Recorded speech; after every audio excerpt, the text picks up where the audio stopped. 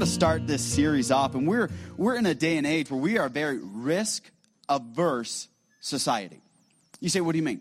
We live in a society where we try to not only avoid any risk, if at all possible. Some of you are involved in maybe your company has a matching 401k plan, and they bring in the guy that says, okay, how much do you want to invest? And they say, hey, do you want to go moderate? Do you want to go safe?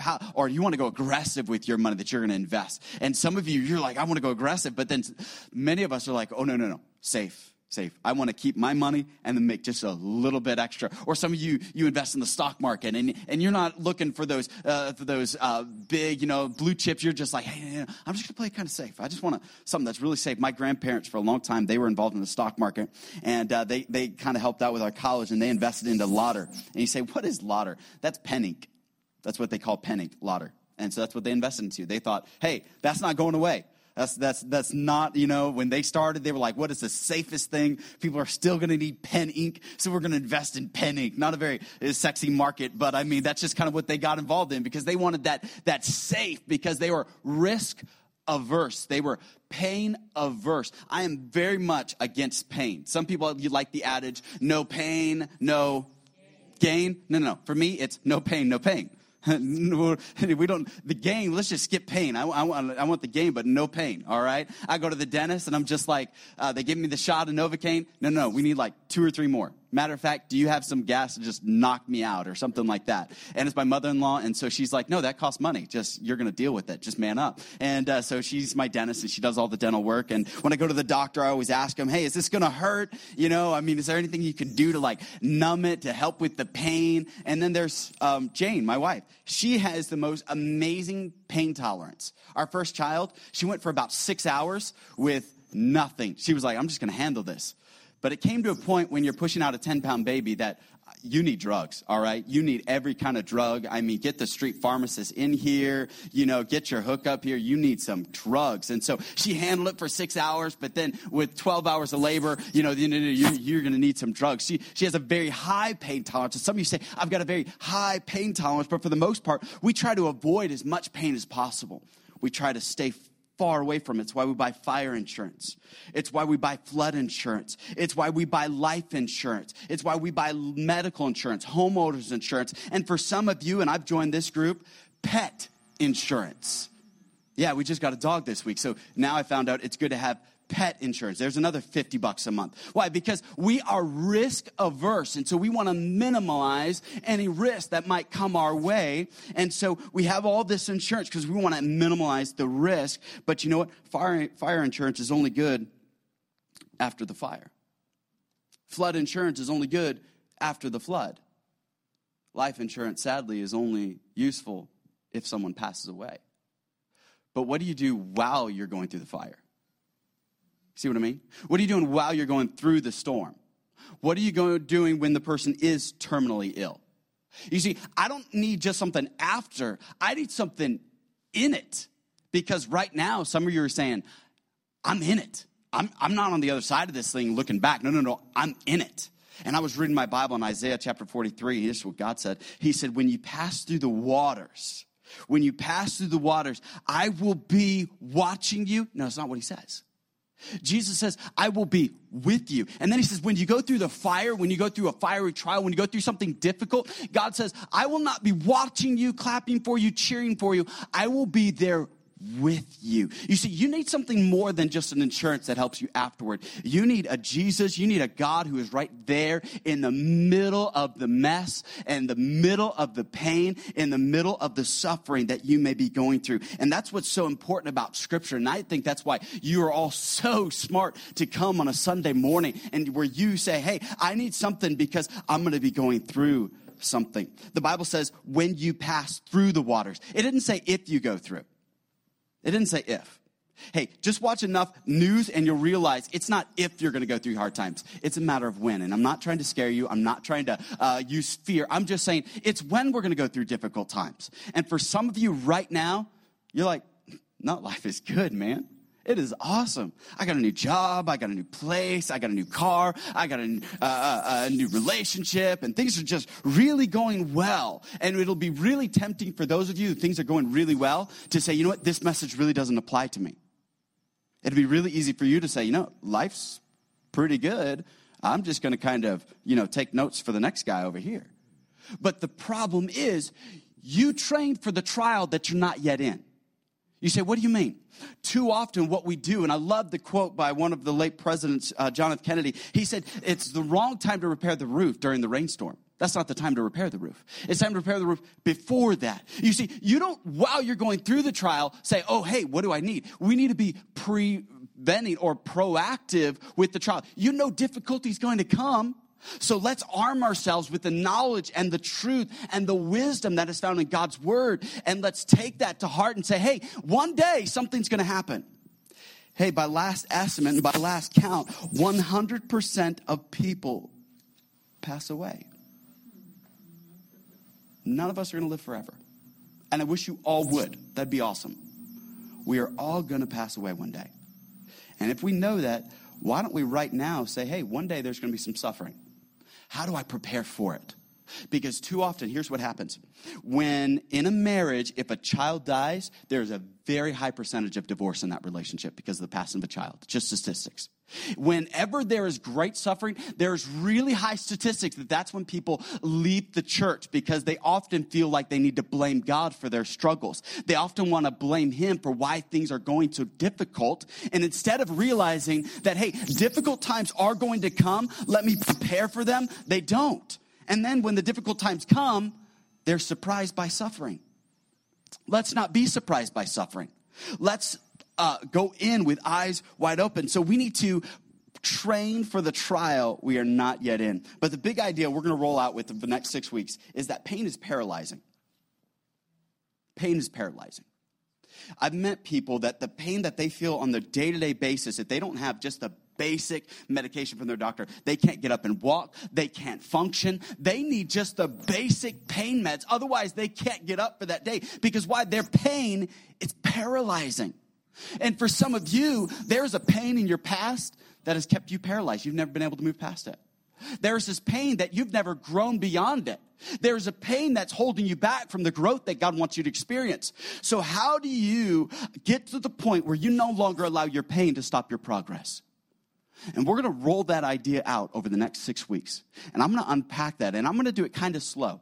I know we're in that, I want it really fast. But I'm going to kind of pull a Star Wars on you where you're going to have to wait for a couple of years for this thing to really roll out, okay? Some of you are waiting a long time for this next Star Wars. And you're like, 2 months, you're counting down. And I'm right there with you. But you know what? We're going to kind of unpack this over the next 6 weeks. And I know you're all going to be here for the next 6 weeks. You're all going to come back. I just know you. You're awesome people. So I know you're going to stick with me. Well, the Bible should be open to Job, not Job, chapter number 1. And if you don't have your Bible, that's fine. It'll be in your worship guides if you receive them. If you would like a Bible, just raise your hand, and we got 2 ushers. They'll hand you one, and that's a gift for you if you want it. You say, yeah, I want the feel of a Bible. If you just lift up your hand, they'll get it to you. If not, it'll be up on the screen, or it'll be inside of your worship guide, okay? So if you see anybody that you need a Bible, our ushers will be there to help you, okay? I'm going to begin reading in chapter 1 in verse number 1, okay? Here's what the Bible says. There was a man in the land of Uz whose name was Job, and that man was perfect and upright and one that feared God and eschewed evil. The word eschewed means he hated evil. He hated anything that had to do with evil. He hated anything that was bad, anything that was wrong. He didn't want anything to do with it. This is a good guy right here. This is an awesome guy. But I want you to see what happens to this guy because he's the hero of the story. Verse number 2, and there was born unto him 7 sons and 3 daughters. His substance was 7,000 sheep, 3,000 camels, 500 yoke of oxen, 500 she-asses, and a very great household, so that this man was the greatest of all the men of the East. Here's a great man, a good man. And I want you to see what happens to this good and great man. All right? Because a lot of times we feel like, I'm a good person. Why am I going through? Does God hate me? And I want you to see it right here. I'm going to skip down to verse number 6. Now there was a day when the sons of God came to present themselves to the Lord, for the Lord, and Satan came also among them. And the Lord said to Satan, where comest thou? Then Satan answered the Lord and said, from going to and from the earth, and from walking up and down in it. And the Lord said unto Satan, have you considered my servant Job? Now, this is where I'm kind of like God, why would you do that? Okay, think about this for a second. Think. I don't know about you, but I was the kid in school that if the teacher wanted to ask a question, I was the one that said, you know what, as soon as the teacher's looking for somebody, I kind of put my head down and I kind of shrink down. Didn't want to be noticed. Just fly under the radar. That's me. I'm just here to get an education. Just leave me alone. I don't know the answer. What is it, And then as soon as you start dropping your head just a little bit, it's like the teacher's like, yes, Micaiah, well, you have the answer. And I'm like, I really don't. Why? I don't. And it's like God saying, hey, Job, you're doing great. Life is perfect. Hey, I'm ready to just screw that all up. Satan, have you seen this guy? Now, you think for a second. Satan is enemy number one, okay? He is the most epically evil person in all of time. And God says, hey, Satan, hey, I know you haven't gotten to mess with anybody for a while. Have you thought about messing with Job? God, why would you do that? And some of you, that's how you feel. You're like, God, things are going really great. And did you just alert Satan to me? Because, there's lots of other bad people that I could give a list to. Why are you doing this to me? And we're kind of keep unpacking that because I just got to see the irony in that. Just almost need to see the humor. And here, let's continue reading after God says, hey, Satan, have you considered him? And I love the fact that look what God has to say about this guy, Job. This is awesome. What's even more incredible is the fact that you and I get to kind of eavesdrop on the situation. Because you've probably wondered, what does God think of me? And I'm going to tell you what God thinks of you because he's going to use the exact words for Job. And here's what God said. He said, have you considered my servant Job? That there is none like him in the earth. Wow. God says, there's nobody like Job. He's a snowflake, man. There's nobody like him. This guy's awesome. He's incredible. And he says, he's a perfect man. He's an upright man. And he fears me. And he hates evil, which means he hates you, Satan. No. No, that's kind of, what God did. All right? And so here is Satan. All of a sudden, Satan says, this is what he said. He answered the Lord and said, Job fears you for naught. He says, I know why. Satan said to God, I know why Job fears you. Because you're blessing him. And he says, you put a hedge of protection about him and about his house and about all that he hath on either side. Satan says, yeah, I've considered this guy. I've tried to get to him, but you've got your angels around him. The Bible says we are surrounded by a cloud of witnesses. We are surrounded by this protection. We have this. And Satan said, yeah, God, I've tried to get to him. I've tried to mess up his marriage. I've tried to mess up his life. I've tried to get him out of church, but something's stopping me. Aren't you glad to know that Satan needs God's permission to mess with your life? Right now, take comfort in that. That if you're going through something different, it is by the permission of God. Because God knows how much we can handle. Let's continue.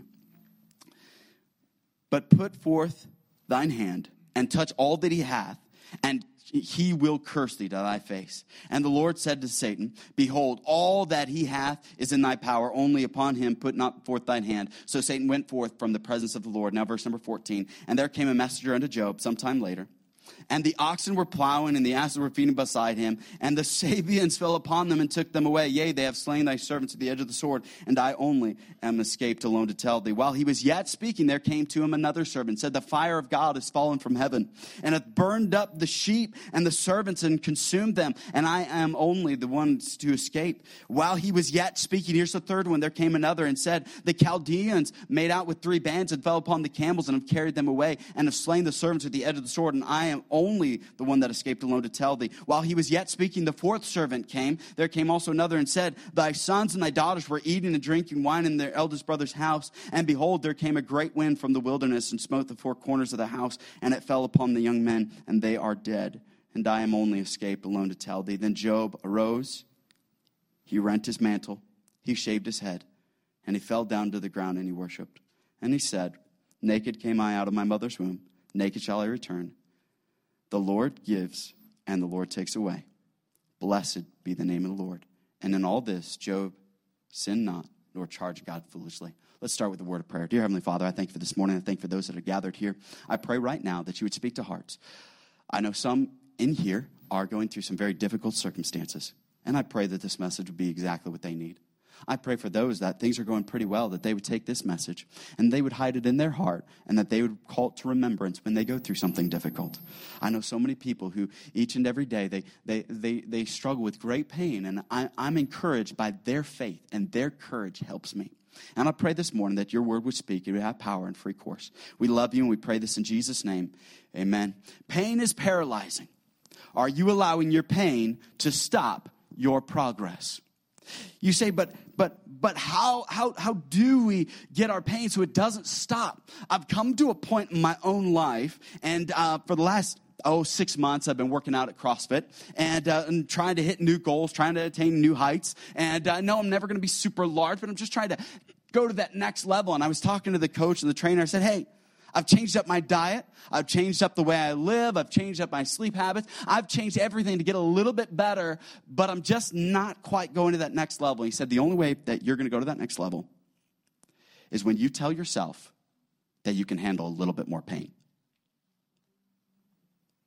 He said, because until you tell yourself that even though my lungs are bursting, even though my calves are on fire, even though my arms are burning, my back feels like it's breaking, that until you tell yourself that you're going to take a little bit more, you're never going to go a little bit further.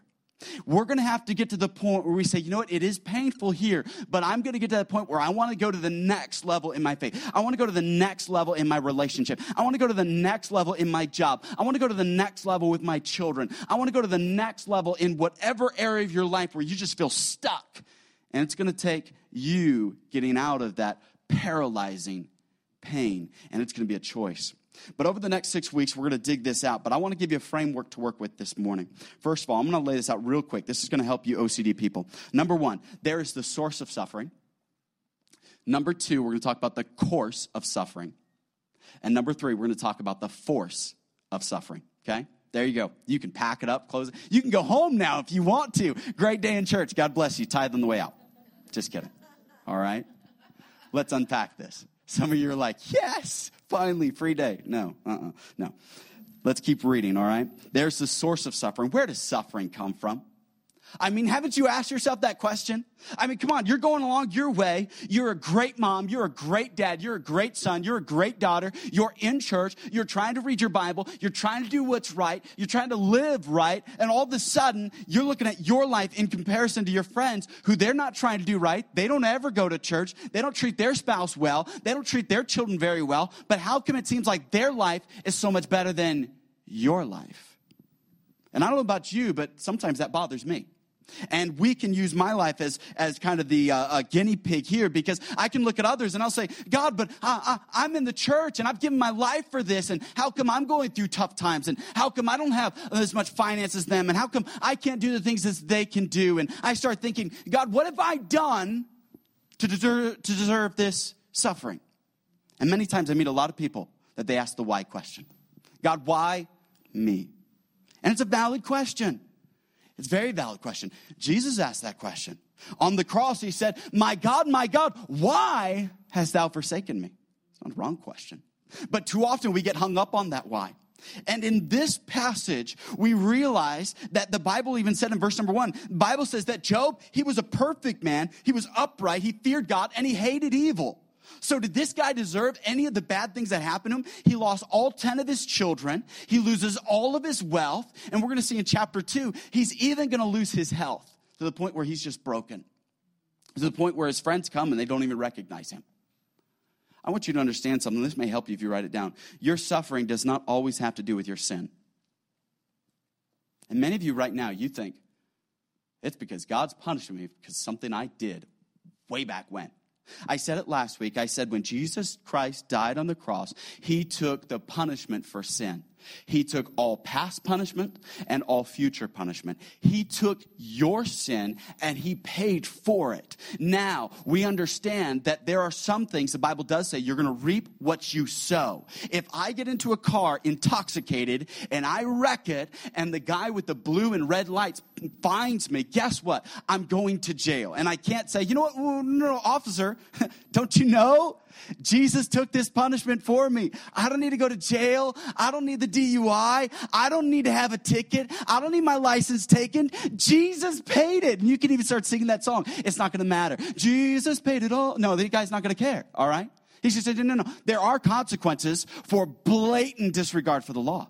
But for some of you here this morning, you're looking back on your life and you're saying, God, I've tried to do the right thing. And I'm looking over my life and I'm saying, God, I believe there's innocency inside of me. Even David said this. He said, God, keep me back from the great transgression. Meaning, God, is there something I did that I wasn't aware of? God, forgive me of that.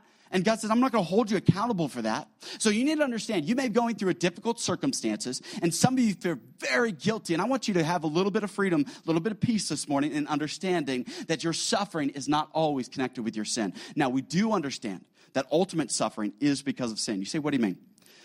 Our great forebears, Adam and Eve, they did sin. And they broke fellowship with God. And because of their decision, sin has created a rift. Things do not function as they should. It's like cancer cells that are destroying the body.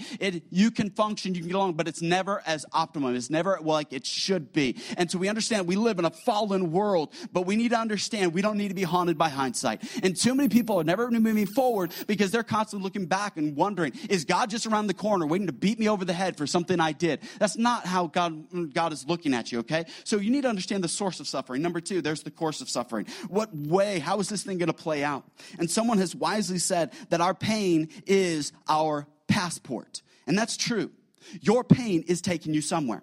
For some of you, your pain is taking you to a very angry, very lonely, very bitter place this morning. That's where your pain is taking you. Because your pain is a passport.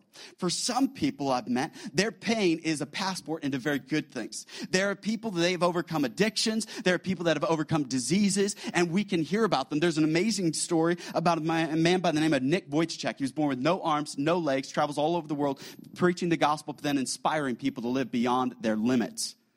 Here's a person that he allowed his pain to become his passport in a great way. So your pain is taking you somewhere this morning. You need to recognize that, and you need to say, where is it taking me? Am I a very angry person? Am I upset that I never got the break in college like I should have? Am I angry because the job didn't see my full potential? Am I mad because that person left me in that relationship? Am I upset because my parents aren't treating me the way I always want them to, and so now I have an excuse to lash out and be rebellious, slam doors and yell and scream and throw and break things? Or how am I allowing my pain to help me? Because for some of you, your pain is a very healthy thing. You say, what do you mean? Because when I go through a financial crunch where I'm feeling the strain, the pain of tight finances, guess what? I don't go spending anymore. That's a good pain. It helps me to have a little plastic surgery, cut up the credit cards. Hey, when I'm not feeling real well and I haven't been eating right, there's a pain that happens, and that pain drives me to what? Live healthy. Eat healthy. That's a good pain. Hey, when my teeth start hurting, there's a good pain. It reminds me that, hey, you might have an abscess. There might something happen. You need to take care of that. When your body hurts and aches, and if you break an arm, you say, hey, that bone's out of joint. I wonder what that is. That pain is a good thing. And so you need to allow that pain take you to the right place. But some of you, here's what you do with your pain. You complain. That's what you do with your pain. And you're a broken record. Can I tell you what? Complaint is just going to get you nowhere. Matter of fact, there's no gain when we complain. Touch your neighbor and say, you don't gain when we complain. We don't gain when we complain. It's practical, it's short, but you need to understand, so many people, they just go through work and you avoid them at your office because you know that all they're going to do is just complain. Did you see my review? I'm worth so much more to this company. I do so much for this company. Oh yeah, what are you doing right now? Nothing, because I'm mad about my review. Well, guess what? This is all you ever do.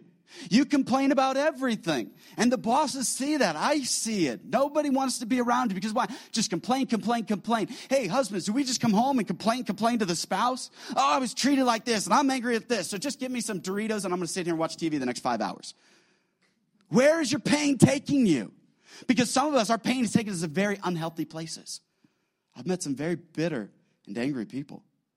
Some very people that they wonder why they have stomach ulcers, and they wonder why they're so angry at the world, and they wonder why that nobody wants to be around them. And it's because they haven't allowed their pain to take them to a healthy place. So we need to see pain has a course, the course of suffering.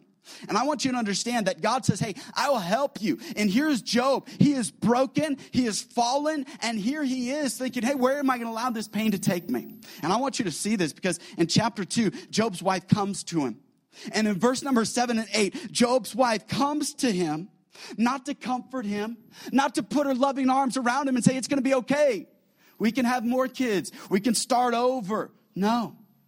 Instead, she says to Job, why don't you just curse God and die, dude? What? Some kind of woman, right? Like, man. You know, I found it interesting that there are some people Satan takes out of your life, and there's some people he leaves. Because he knows that person he's going to leave will do more harm than good. And it's interesting that there she was, and Satan left her in his life. And here she was, not encouraging, not helping him. But here's what's the amazing thing that Job responded back to her. He said, and I don't recommend this, husbands, but he said, oh, foolish woman, you're foolish. He said, look at all the good that God has done for us. We would be foolish to turn our backs on him because he'll never turn his back on us. And some of us, we're at that point, we're about ready to say, all right, God, that's how you're going to do me? Fine. I'm out of church. I'm out of this relationship. I'm out of this job. Forget it. And I see a lot of people do it. A lot of people just ready to just walk out, ready to just quit. But I want you to understand, I call it through and through. Whatever you're going through, you're going through. You say, what do you mean? Whatever you're going through, buddy. And I wish you weren't. It breaks my heart to hear of your pain. Oh, man, if you're going through something, I hurt, Jane hurts, we get down, we pray, and we ask God, Lord, please bless these people. God, help them. They're going through a hard time. And Lord, you know they're good people. And Lord, I don't understand why they're suffering, why they got to go through difficulty. And as soon as we hear that news, we just want to go to the throne of grace and ask God, do something, help them. And then God responds back, I am. You see, they're going to go through this, but they're going to go through it. For some of you right now, you're not sure how you're going to make it through. You're not sure how you're going to pay the bill. You're not sure how the relationship's going to turn out. You're not sure how the job's going to figure out. You're not sure how things are going to turn out. But I'm telling you this morning, what you're going through, you're going through. When you're going through hell, don't stop. Don't stop. It's not time to say, hey, let's have a picnic and just rest here. No, it's time to keep on going. That's the time to keep on moving. Because God says, I will never leave thee. I will never forsake thee. I'm there with you. Not after the fire, not after the flood, but in the middle of it, God says, I'm there. The 3 Hebrew children, they stepped into the fire, and there God met them. Peter walked out on the wave, and there Jesus met him. Every time you step out, God says, I'm already here. I'm here waiting for you. I'm here to help you. So what you're going through, you're going through. So don't stop. Don't give up. One history professor said this. He said, if Christopher Columbus had turned back, no one would have blamed him, but nobody would have remembered him either. How often we just are ready to turn back. But what you're going through, you're going through. But I need you to understand also, God has to prepare you for what he's prepared for you. You know it to be true. You don't just throw a new employee in a tough position. You train them. You prepare them. Hey, some of you understand this. When it came to teaching your children how to drive, you didn't just, hey, here's the keys. Good luck. Have fun. No. You prepared them for what's prepared for them. See, God understands something about you. He understands your full potential. He understands the dreams that he's placed in your heart. He understands the calling that he's placed upon your life. And the calling is big. The dreams are big. The vision is big. And God says, hey, the bigger the dream, the bigger the vision, the more I have to prepare you. Hey, get this.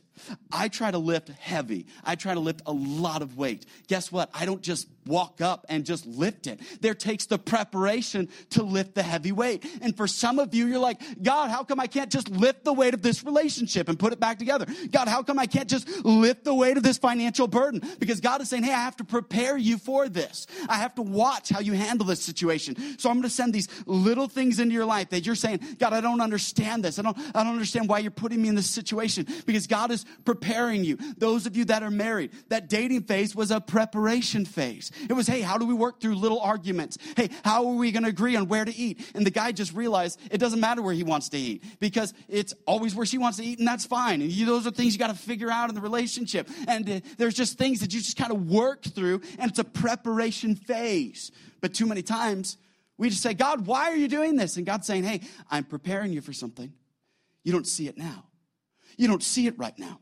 But too many times, people give up in the preparation stage. Or they fight the preparation. They get angry at the preparation. Many kids will come up to you, and I was one of them. Why do I have to go to school today? I don't want to go to school. I don't like school. Well, guess what? School is preparation, isn't it?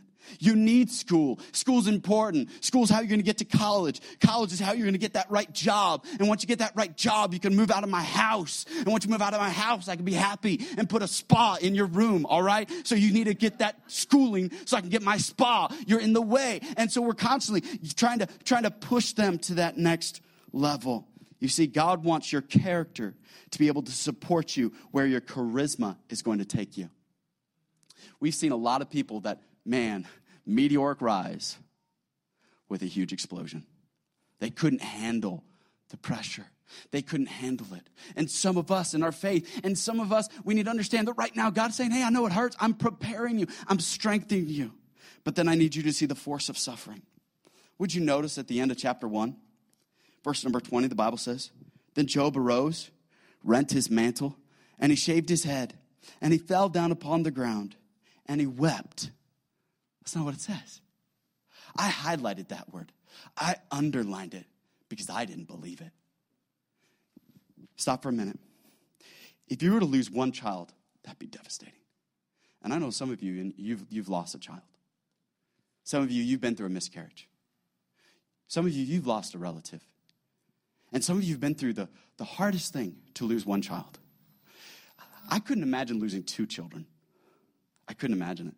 I couldn't imagine a day without Megan and Austin. Hey, this is weird. I've had a dog for 4 days. I couldn't imagine my life without a dog. That's weird. Except for the fact that it chases cats, and that's a really good thing. I hate cats. Sorry, cat lovers. Please don't leave the church over it. But it's one of those things where now I'm just like, man, I can't imagine life without you. I couldn't imagine life without my wife. I couldn't imagine life without them. And imagine not just 2 children, but 3 children. What if God took all 3 of his daughters? God, you took all of my girls. I couldn't imagine. But God didn't just take 3. God, 4? 5? Half of my children are gone? Not just over time. It wasn't just cancer. We could say goodbye. He didn't get to say goodbye. That's the worst part about it. That's the hardest part. Some of you have lost people, and you never got to say goodbye. Some of you have been through things where you said, you know what, if I just would have known, I would have hugged them a little bit tighter, held them a little bit closer, told them I loved them one more time, just spent a little bit more time with them. But he didn't just lose 5. He didn't just lose 6 or 7 or 8 or 9. God didn't leave him even one child left. God said, Job, I love you, but I'm taking all of them. And then for Job, it was custom to shave your head, to rend your garments. That's traditional mourning. And be customary at that point to go into a place of mourning over the next 40 days in their culture and to sit silently and quietly. And you wouldn't touch any of the deceased things. You wouldn't do anything with it for 40 days. But the Bible says that Job instead found a place to worship. And the word worship means to fall down prostrate. He didn't just worship God standing up. How great is our God. Sing with me. It's not what he did. The Bible says he fell down. The word prostrate, it has the same language as if when your dog kind of sees you and gets down on all fours and looks up at you. It's a moment and it's a point in your life where you are utterly helpless. And that's where Job was before God. He said, God, you've taken everything. You've left me with nothing. Some of you, it's very difficult right now. You're saying, my job's gone. Some of you, you're like, my health is gone. But you still got your family. You still got your friends. You still got your church. You still got your wife, your husband. Job had nothing. And Satan wasn't done with him yet. And here Job says, I'm going to worship. How do you do that? I call it Job ate his peas. I don't know about you, some people don't like peas. For a long time growing up, I didn't like any green vegetable. If it was green, I don't want it. Broccoli, Brussels sprouts, peas, nasty. But Job, he eats his peas. You say, what do you mean? You see, I found something that when I'm going through something super difficult, the greatest thing I can have is something that Job has. You say, what do you mean? Job has nothing. His money is gone. His health is gone. Everything is gone. You see, Job had something that, guess what? Thieves couldn't steal. That death couldn't take. And Satan couldn't believe it. And a fire couldn't burn it. What do you have in your life that a thief couldn't steal, that a fire couldn't burn, that death can't take, and that Satan can't believe? What do you have in your life that valuable? Job had perspective. You say, what do you mean perspective? I find that oftentimes I can't solve all my problems. I can't solve very many people's problems. But I find I get around people that help my perspective, help me see the problem differently. I was really worried this week, and I talked to another pastor who had started a church because I said, we're going through some really difficult times. It's really hard. I don't know what to do. And he said, hey, man, I took a church, this situation. We had 400 people. He's like, 400 people. Guess how much money we had in the bank? I was like, a couple thousand. He's like, $400. He's like, I told the people, if y'all just give $2 next week, we'll be able to double it. He's like, I charged 400 people, and I got to pay all the bills with $400. He's like, it's not happening. It's not happening. And so we began to talk, and he was just an encouragement because he gave me perspective. Hey, my problems didn't change, but I got a new perspective. I got to see above it. Hey, I can't solve your problems this morning. I wish I could. I wish I could just pray a blessing over you and your problems just go away, or sprinkle some fairy dust and just make it go away. But I can't. But maybe this morning I can leave you something that money can't buy, that death can't take, that Satan can't believe. Maybe I can help you with your perspective this morning. See, Job began to realize that there's power in perspective. Would you touch your neighbor and say, there's power in perspective? There's power in perspective. You say, what do you mean there's power in perspective? Because Job says in the moment of his greatest tragedy, he says these amazing words. He gets crystal clear on life. And you and I need to get crystal clear on life. He says in verse 21, he said, naked came I out of my mother's womb. He said, I started with nothing, and I'm going to end with nothing. So guess what? I had it all. He said, man, look at all that God gave me. With great clarity. Some of you, you're saying, I'm in the valley, but guess what? A valley is just a deep place between two mountains. Hey, you just went over a mountain, you're coming down. Guess what? There's another mountain coming. So that's where you're at. You're just in between two mountains right now. You're in a low point right now, and you just need the perspective. But when you're down low, your perspective gets blocked, doesn't it? It's hard to get the right perspective. So we need to get elevated here. We need to help our perspective. And guess what Job did? Job gets a perspective, and I call it a 360-degree perspective. You say, what do you mean? He said, hey, I came out of my mother's womb naked. That's looking back. He looked back on his life. He said, guess what? I started from nothing. And guess who he's talking to? Himself. We need to start talking to ourselves because the enemy is talking to us, and we're listening. We're getting all the negative news. We're getting all the negative press. And there's nobody saying, hey, self, guess what? We're going to make it through. What we're going through, we're going through. Hey, what's happening now? We're going to make it. We're going to keep going. Just keep going. Just keep going. Come on.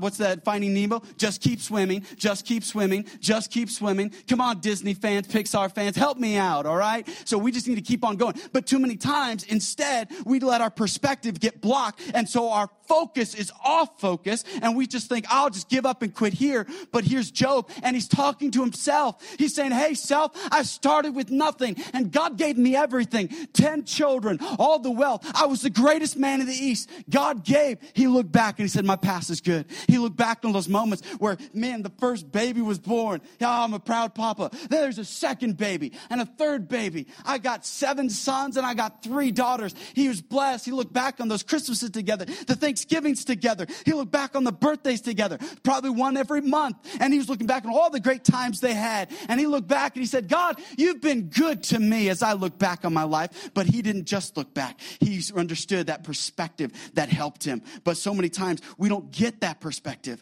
The writer in the New Testament, the Apostle Paul, his goal for his churches was to help them with their perspective. And he often said it.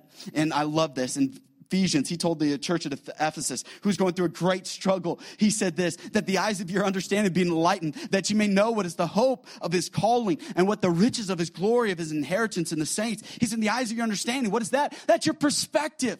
Hey, I can't fix your problem, but maybe I can help you with your perspective.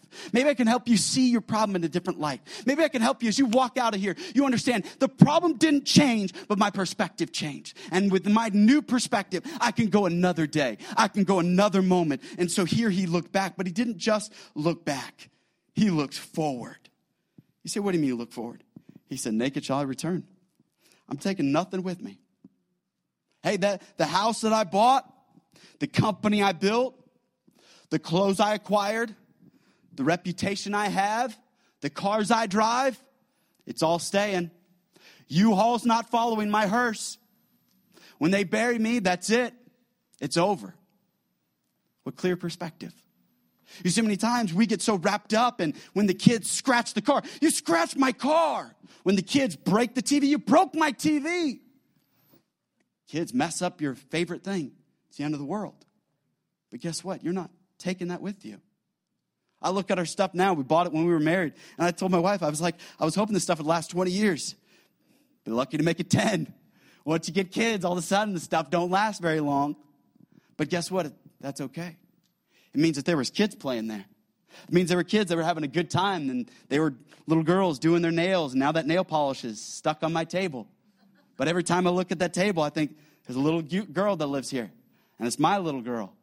And it's a little girl that, hey, I'm going to get to take on dates. It's a little girl I get to tickle and hug and have good times and read bedtime stories and kiss at night and pray with them. That's my little girl. That's what that nail polish reminds me of. Oh, there's a place in the table where a little boy has taken a fork and kind of gone like this. And I look at that table and I think, look at those fork marks. That's my little boy who did that. He's going to be a strong little boy. He's going to be a big guy. Look at those. Those are deep grooves. I mean, I can't fix that for nothing. That's staying there. But man, he's going to be a baseball player, football player. That's my little boy that I get to wrestle with. That's my little boy that I get to chase. That's what that reminds me of. So I look forward to those things. We need to get a different perspective, church. We need to get a 360 perspective. We need to look all around us and see what God has done. But he didn't just look back. He didn't just look forward. He looked up. He looked up. He said, the Lord gave, the Lord took. Blessed be the name of the Lord. Wow, church. Here he's looking up to God. And he's saying, God gave it to me. God did it. His perspective, it changed as he looked up. He said it was the Lord who have done it. You say this morning, I want you to understand, you can't quit. You can't give up. I remember at our house around Christmas time, I don't know about yours, but my parents, they stopped putting the presents out under the tree a couple days before Christmas. They just didn't do that. Why? Because they had 7 kids. And man, we would find little corners and little place to rip and peek, and we would just get into those presents, and all of a sudden, there'd be a present or two that just open, and we would point fingers and blame siblings, and we didn't have a dog, but we would wish we had a dog to blame, but we just couldn't. So my parents got smart. So then they would hide the presents in their room till Christmas morning, and nobody saw them. And there was no way to get in there. It was like the fortress, all right? Fort Knox. Couldn't get in there unless you got in trouble. If you'll take one for the team, you can get in the room. So we drew straws. Who's going to be bad? Somebody's got to go in and find out what we're getting for Christmas. Somebody's got to go in there. And man, I went through a Lego phase. I wanted Legos so bad. I loved Legos, and I found a special set. And man, I was all about this set of Legos. But Legos, they're expensive now. They were expensive back then. 7 kids. You know, you kind of rotate who gets a good present every year. It's not like every year everybody gets a good present. It's like, yay, socks. Sticks to be me, you know. And it's like 7-year rotation, all right, you know. And so I got my Legos when I was 18. Yay, you know. And so it's just kind of like, you know, you just wait till that good present kind of comes along. And so I remember I was bad, and so I went in the room, and it was kind of like, yes. My mom's like, what was that? Oh, nothing. Where's my punishment? You know, I'm like all ready for it and everything. And she's like, no, Dad's gonna give it to you. Oh, no. And then my brothers and sisters, they were at the door. They were listening. I don't know if your siblings are like that. My siblings, they love it when somebody else gets in trouble and it's not them. And they just want to like gawk and listen and hear you cry and scream. And so, man, I went through those spankings, and man, I came out crying because it was my dad and everything. And I was all distraught over it. And I came out, but there was a twinkle in my eye. There was a pep in my step because the closet was cracked just a little bit. And I got a glimpse of a blue box and a little logo that said Lego. And I saw it.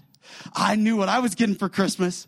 I knew what I was getting, so I could go through whatever you put me through, because I know what's happened, because I've seen something. And guess what? You need to get a glimpse of something this morning. You need to get a picture of something that'll help you in your deepest, your darkest moments, where you say, I got a picture. The Bible says in John, where he says, I got to read it, otherwise I'll misquote it. He says, and the Word became flesh and dwelt among us, and we beheld his glory. The glory is of the only begotten of the Father, full of grace and truth. When you see Jesus, all of a sudden, the trials, the setbacks, you say, I can make it. Why? Because we've seen a cross. We've seen an empty tomb. We know he's alive. We know he's risen. We know there's hope. We know that there's going to be another day. We've got a song in our heart. We can keep going. We don't have to give up because we've seen something. We can make it through. So don't quit yet. Don't stop yet. God says, hey, get that 360 view and you just keep going because you've seen something that you can keep going. You've seen something to help you press on, to help you so you didn't give up, because there is power in perspective. There's power in perspective. Say it to your neighbor, but say it with feeling. There's power in perspective. Come on, flex your biceps a little bit. Come on, guys. There's power in perspective. And until you get that perspective, you're going to be walking around like Eeyore with your head down, your tail somewhere, and you're going to be depressed because you don't have the right perspective this morning. So church, I can't solve your problem, but I hope the Word of God will give you some perspective this morning, because you need, more than anything, the gift of perspective. Also, perspective is powered by a praise. Did you see it? Did you see it? He worshiped. He said, blessed be the name of the Lord. But I see that he worshiped. See, worship can do what words can't. But then praise was the part of Job's pattern. You see what he mean? And I got to end it on this. Here's Job. How did he just, I don't know about you, but my default mode when I'm upset and bad things happen is not to sing worship music. It's just not. I wish that I was the type that, man, I just pick up the guitar. I'll just plug in my amp.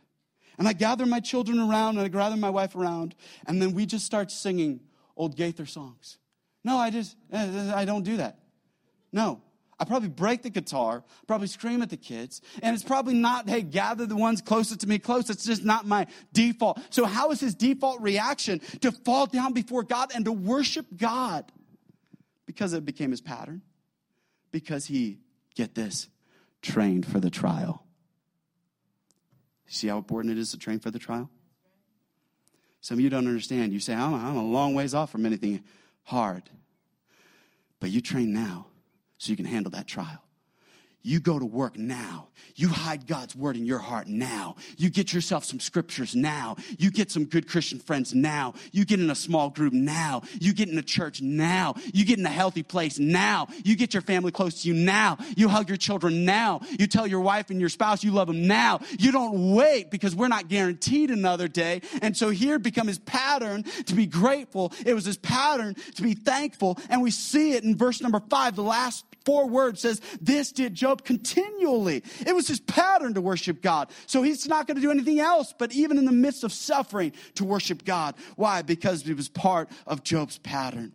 See, pain is paralyzing. So are you allowing your pain to stop your progress?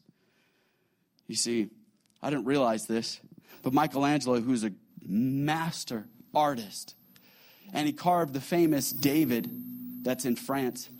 And he carved that statue, but I didn't realize something. That when these artisans, they pick out a stone, they pick a very special stone. And it has to be the right kind of stone for their carving.